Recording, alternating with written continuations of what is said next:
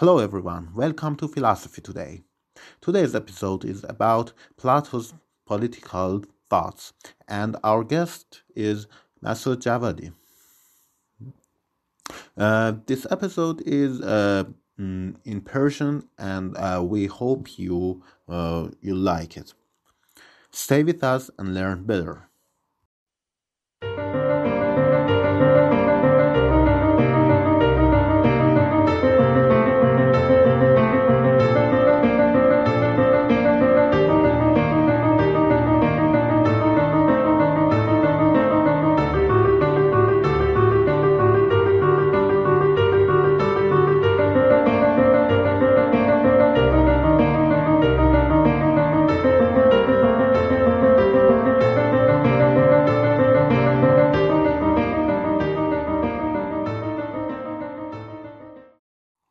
سلام مسعود، امروز خوشحالیم که در خدمت شما هستیم.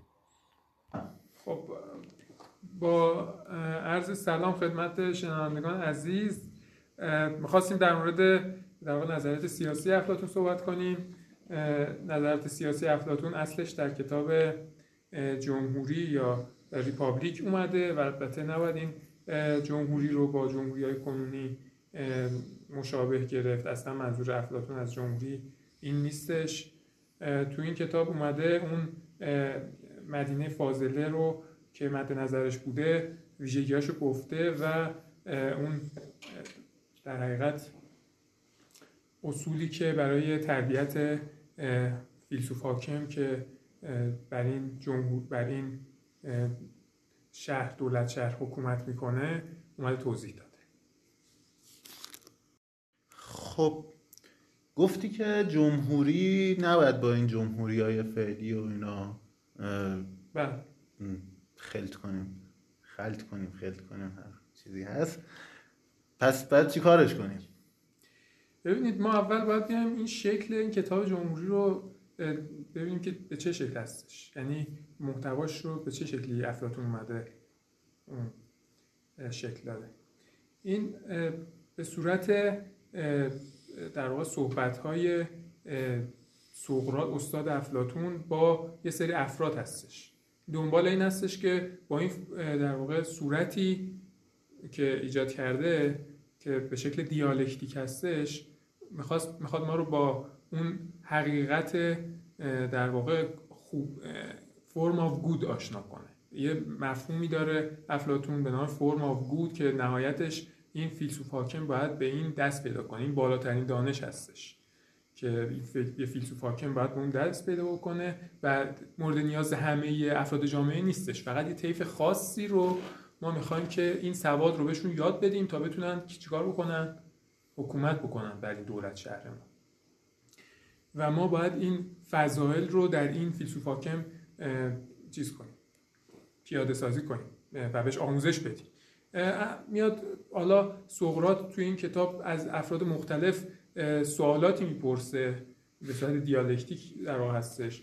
میاد سوالاتی میپرسه و اونها رو در واقع ازشون یه جوابایی میشنوه و این جوابها یه سری مشکلاتی دارن، یه سری کاستی هایی دارن.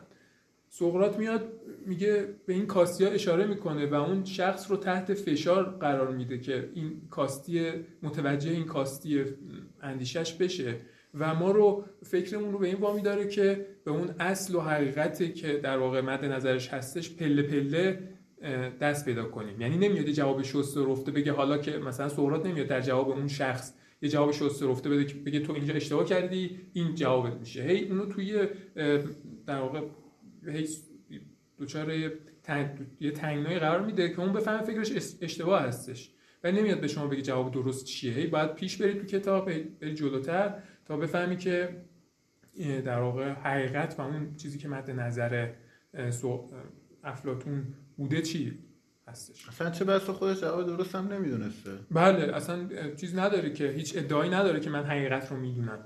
ولی حالا ما دنبال تربیت پس این حاکم هستیم و توی این کتاب اومده از گفته که باید مثلا یک حاکم از ابتدایی که میخواد آموزش ببینه مثلا با شنا، تیراندازی اینها فنون ورزشی، موسیقی، ریاضیات و اینها یاد بگیره و آخر کار که سخت‌ترین مرحله کار آموزش این حاکم هستش، اون به آموزش فلسفه اختصاص پیدا می‌کنه. فلسفه چون افضل العلوم و در واقع اون سخت‌ترین بخش کاره که آخرین مرحله است برای این اشخاص. کلاً حالا ما باید اول بیایم ببینیم که افلاطون و کلاً اون جامعه اون زمان از نظر طبقه جامعه آتن که افلاطون در اون زندگی می‌کرده از نظر طبقه بندی اجتماعی به چه نحوی بوده و بیایم اینو اول بررسی کنیم که ببینیم اصلا آیا همه میتونن، اصلا آیا همه پتانسیل حاکم شدن رو دارن یا خیر. پس جمهوری از نظر افلاطون میشه این که یه حاکمی که حالا یه تربیت شده است و همه چیز تمام و کمال داره، اون بیاد اون انتخاب شه به عنوان حاکم، اونو پرورش بدن و بیاد حاکم بشه. بله. اینجا سوال بعدی که پیش میاد اینه که حالا این حاکم و فیلسوف حاکم و چجور انتخابش میکنن، چجور متوجه میشن که یه نفر میتونه فیلسوف حاکم بشه، یا اینکه کی تربیت میکنه؟ آیا افلاطون همچین چیزی اصلا در مورد این اشاره کرده به همچین چیزی؟ بله، افلاطون بعد از اینکه سقراط توسط دموکرات ها در آتن به مرگ محکوم میشه، خودش میاد و آکادمی رو درست میکنه و اونجا به تدریس همین علومی که مخصوص تربیت حاکم هستش میپردازه. ولی باید اول ببینیم که طبقه بندی اجتماعی در اون زمان به چه نحو بوده. آیا اصلا همه میتونستن که این پتانسیل رو داشتن که بتونن بیان حاکم بشن یا خیر؟ ما اول خب یه قشر برده داشتیم که اینها اصلا هیچ حق و حقوقی نداشتن و مثل اشیا باشون برخورد میشده و خب اینا که به هیچ چیزی نداشتن که در واقع صحبتی در موردشون نمیشد. یک قشر کارگران، پیشوران، صنعتگران داشتیم که اینها هم در واقع یه قشر پایین دستی بودن و قشر بعدی که میانه اینها قرار میگیره قشر نگهبانان، پاسبانان هستش یا قشر وسطی و قشر که اول هم هستن، اون در واقع مهمترین کسی که میتونه حاکم بشه هم از میان نگهبانان انتخاب میشه. یک سری افراد خاصی هستن که اینها رو ما وارد آکادمی میکنیم و ایشون آموزش‌ها رو میدیم. اون کاسبان و پیشوران اصلا در اون اندازه نیستن که بخوان به عنوان فیلسوف حاکم انتخاب بشن. بنابراین از بین اینها انتخاب میکنیم. این افراد معمولا افراد از نظر مالی و از نظر قدرت سیاسی از قبل دارای قدرت سیاسی هستن، یعنی خودشون فرزند اون اشراف قدیمی هستن و در واقع ثروت قابل توجهی دارن، به کارگری و پیشه‌وری مشغول نیستن. اینها از در جامعه آتن شناسایی شدن و میایم از بین اینها شایسته ترین افراد رو انتخاب میکنیم داخل آکادمی و در هر مرحله‌ای در واقع میایم اینها رو در یک جایی قرار میدیم که از نظر آموزشی فقط مطالبی هستش و مثلا از نظر ثروت اینها رو محدود میکنیم، نمیذاریم ثروت زیادی داشته باشن. و اصلا از نظر افلاطون یک بحث مهمی که اینجا هستش، افلاطون به مالکیت شخصی اصلا اعتقادی نداره، یعنی همه چیز برای همه هستش، یعنی مال من و مال شما اصلا معنی نداره. یعنی یک مثلا ثروتی که در اختیار این افراد نگهبانان گاردینز هستش، این برای همشون هستش و هیچ کی نمیتونه ادعای مالکیت نسبت به چیزی داشته باشه و این میخواد که اون وسوسه ثروت اندوزی رو از حاکمان دور بکنه. تو این خیلی نکته مهمی هستش که دوست یعنی اون نمیتونه، اگر کسی وسوسه ثروت اندوزی داشته باشه اون وقت چی باشه؟ به فرم آف گود دست پیدا بکنه. آخرش ما میخوایم به فرم آف گود، آخر انتهای فضیلت ها دست پیدا بکنه. و یک چیز دیگری رو هم که میاد دور میکنه از این افراد The Guardians که داخل آکادمی هستن، در واقع جنس مخالفه.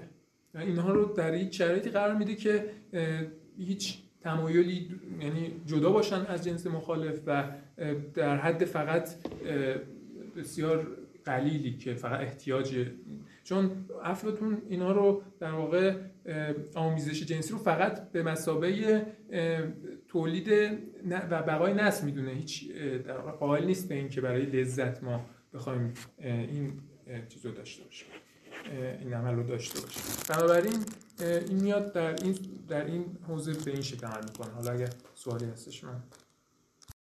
خب پس ما گفت که اشاره کردید که از شهوت و ثروت دور میکنه. بله. ولی قدرت چی؟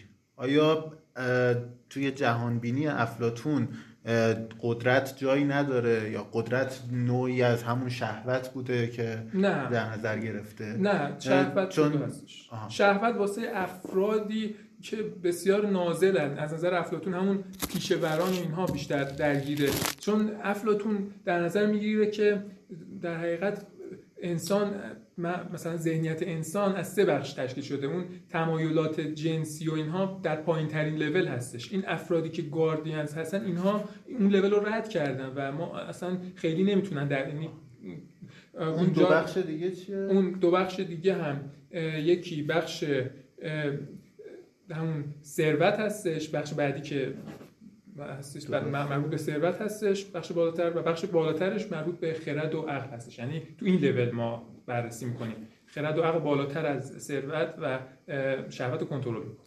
حالا میل به قدرت، قدرت و استفاده از قدرت و اینا. فردی که در واقع میخواد انتخاب بشه به عنوان حاکم، فیلسوف شهر، دولت شهر، این فرد باید چی باشه؟ باید اصلا به قدرت تمایل نداره. یعنی شما در بسیار اکراه داشته باشه نسبت به این کار، فقط به عنوان یک وظیفه این کار رو انجام بده، به عنوان یک تمرین انجام بده. شما فرض کنید مثلا یه نفری که مثلا فوتبالیسته، خب مثلا این مثال شاید جالب باشه. فوتبالیست باید چیکار بکنه؟ بیاد تمرین بکنه تا فوتبالش رو بتونه انجام بده. این میگه یک حاکم فیلسوف هم برای اینکه بتونه حکومت کنه باید تمرین حکومت کنه، یعنی حکومت رو به دستش تا انجام. اون اصلا هیچ تمایلی به در واقع حکومت کردن نداره، در اکراه هم داره. خب و اینو میشه تشخیص داد و یه سری افراد میان توی همون آکادمی یا تو همون در واقع بین اون افرادی که میخوان انتخاب بشن یکیشون به عنوان حاکم، یه سری افراد میان حسادت‌ها و در واقع حب قدرتشون اونجا نشون میدن و افلاطون میگه اینا رو ما حذف می‌کنیم از بین، اینها مناسب این کار نیستن، اینا مناسب حاکم فیلسوف شدن نیستن، ما اونجا حذفشون می‌کنیم و تنها فردی که یه گوشه نشسته و هیچ تمایلی هم به این نداره رو، به قدرت نداره رو ما به عنوان حاکم فیلسوف انتخاب می‌کنیم. یه حالت یه تستی میگیرن که بله تو اونجا باید مراحل رو دونه دونه به سلامت عبور بکنن. بعد حاکم اینجا اختیار مطلقه داشته، درسته؟ بله، اصلا شما هیچ قدرت مطلقه در دست حاکم هستش و هیچ قدرت دیگه‌ای در واقع، ولی خب توی این کتاب، توی کتاب جمهوری به لفظ قانون اشاره نمی‌کنه که مثلا بگه در مورد قوانین توضیح بده و اینا، برخلاف ارسطو که تو کتابش میاد توضیح میده در مورد قوانین، ولی توضیح نمیده افلاطون. ولی خب قطعاً اون شخص فیلسوف حاکم به یک درجه‌ای رسیده که به هیچ وجه تمایلات شخصی خودش رو نمیاد داخل تصمیمات مربوط به دولت شهر دخیل بکنه. یعنی اون شخص به یک درجه‌ای از فضائل رسیده که به قولی حتی اختیاراً هم نمیره سمت یه جورایی سمت اون تمایل به مثلا ثروت و شهوت، چرا که دیگه از اون مدارج عبور کرده و ما تو آکادمی رو پرورش دادیم. این یه شرط چیزی هستش که در نظر میگیره.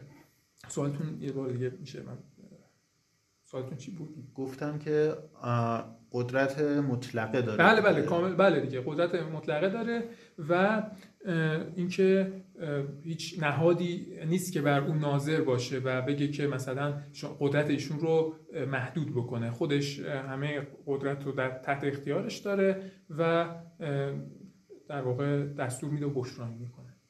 خب اگه بخوای حالا به عنوان یه فرد امروزی نگاه کنی افلاطونو، چه چیزایی رو به نظرت در نظر نگرفته، چه چیزایی رو، چه ضعفایی داشته نظریش در مورد در مورد حکومت و نظریه سیاسی چه مشکلاتی داشته، چه نقاط ضعفی داشته به نظر؟ خب به نظرم صحبت در مورد نقطه ضعف و اینا نمیشه کرد، ولی میشه گفت که خب زمانی که افلاطون در آتن زندگی میکرد یک تعریفی ما از مثلا دموکراسی داشتیم و یک تعریفی مثلا از اولیگارشی و اینها داشتیم که این تعریف‌ها باعث شده بود که یعنی افلاطون فرزند زمان خودش بود و واقعا خیلی خوب توصیف کرده بود زمان خودش رو. مثلا در اون زمان افلاطون نظریش این بود که ابتدا در واقع ما 4 نوع حکومت داریم که اینها از حیث پایداری تقسیم بندی میشه، یعنی اولیشون بیشترین پایداری رو داره، چهارمی کمترین پایداری رو داره. به چه ترتیب؟ به این ترتیب که حکومت اول همین جامعه حکومت در واقع فیلسوف حاکم هستش که در واقع این حکومت مد نظر افلاطون هستش، ولی توی اون 4 دسته‌بندی که قرار میده اون حکومت ها رو به ترتیب دسته‌بندی میشه دسته‌بندی کرد که ابتدا این حکومت، بعدش حکومت تیموکراسی هستش، حکومت تیموکراسی یا تیمورشی هم بهش گفته شده در فارسی، و بعدش حکومت اولیگارشی هستش از نظر افلاطون، از نظر پایداری، و بعدش که نازل‌ترین دموکراسی هستش. در نهایت اینجا ما میتونیم ببینیم که چقدر دیدگاه افلاطون و اون چیزایی هم که به سقراط نسبت میده نسبت به دموکراسی نازل و اون در واقع میگه که این چقدر تحقیرآمیز یه جورایی هستش که میگه دموکراسی رو تحقیر میکنه، ولی به این دلیل نه اینکه فکر میکرده که دموکراسی به این شکلی الان واقعا وجود داره. این دموکراسی ما حاصل هزاران سال در واقع گذشته تاریخ و خردورزی هستش، ولی اون دموکراسی که در زمان افلاطون هستش، این نظرش و همراه سقراط اینه که خب وقتی شما برای هر کاری که داری، برای هر در واقع مثلا میخوای یک پنجره درست کنی، در درست کنی، خونه درست کنی، میری به متخصص اون امر که سالها در اون امر تجربه داره مراجعه میکنی. برای امور سیاست که جزو بالاترین دانش‌ها و تخصص‌ها هستش، در اون مورد هم باید بری پیش کسی که اون تخصص رو داره و نمیشه توی جامعه همه قدرت رو تقسیم کرد. مثلا یه نفر نجار قدرت سیاسی داشته باشه در حد یه نفر فیلسوف حاکمی که خیلی عمر گذرونده و سیاست ورزی کرده و به نظر منطقی هم میرسه. یعنی کسی که هیچ تخصصی نداره و در اون جامعه موقع آتن شما فرض کنید یک نفر مثلا نجار هیچ تخصصی واقعا در زمینه سیاست نداشته و هیچ در واقع چیزی نداشته که حالا بیاد در مورد منافع سیاسی و قدرت سیاسی اون دولت شهر نظر بده و به نظر من هم کاملا نظرش منطقی هستش. من اشکالی توی نظر نمیبینم و باید به اون جامعه اون موقع نگاه بکنیم تا بتونیم در موردش صحبت کنیم. من فقط در واقع نقطه ضعف که نه، در واقع چیزی که یک خلالی که داره این کتاب جمهوری، همونطور که خدمتتون عرض کردم، این که قوانین مثلا مناسبی که میتونه یک فیلسوف حاکم بذاره چگونه قوانین میتونن باشن، مثلا این قوانین رو میومد توضیح میداد و شکل بندی میکرد، به نظرم کتاب کامل تری میشد.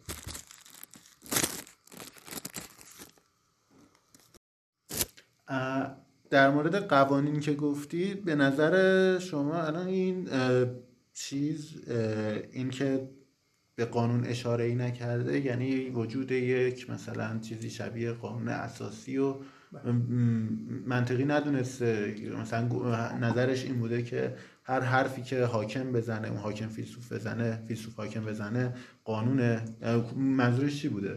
ببینید اون موقع در اون شرایط تاریخی قوانین معمولاً از پیشینیان در واقع صادرن. اولا یه سری از قوانین که خیلی هنوز اشتراک داشته با قوانین خدایان و در واقع ایلیاد و اودیسه و قوانین تغییر ناپذیری بوده، ولی یه سری قوانین هم خب مربوط بوده به مثلا حکومت‌هایی که از قبل از دست داده بودن قدرتشون رو، چون در اون زمان توی آتن صدای مختلف حکومت بین دموکرات ها و اولیگارشی دائما دست به دست می شده. پس یه سری قوانین هم مثلا از حکومت های قبلی به جا مونده بوده و به سنت هاشون عمل می کردن به اون شکل. ولی خب این قضیه افلاطون در این کتابش، در کتاب جمهور، کلاً مسکوت گذاشته. یعنی خب ما میتونیم حدس بزنیم که خب با توجه به مطلق العنان بودن فیلسوف حاکم، بله همون صحبت هایی که میکنه در مورد امور دولت شهر، اونها رو میتونیم به عنوان قوانین در نظر بگیریم.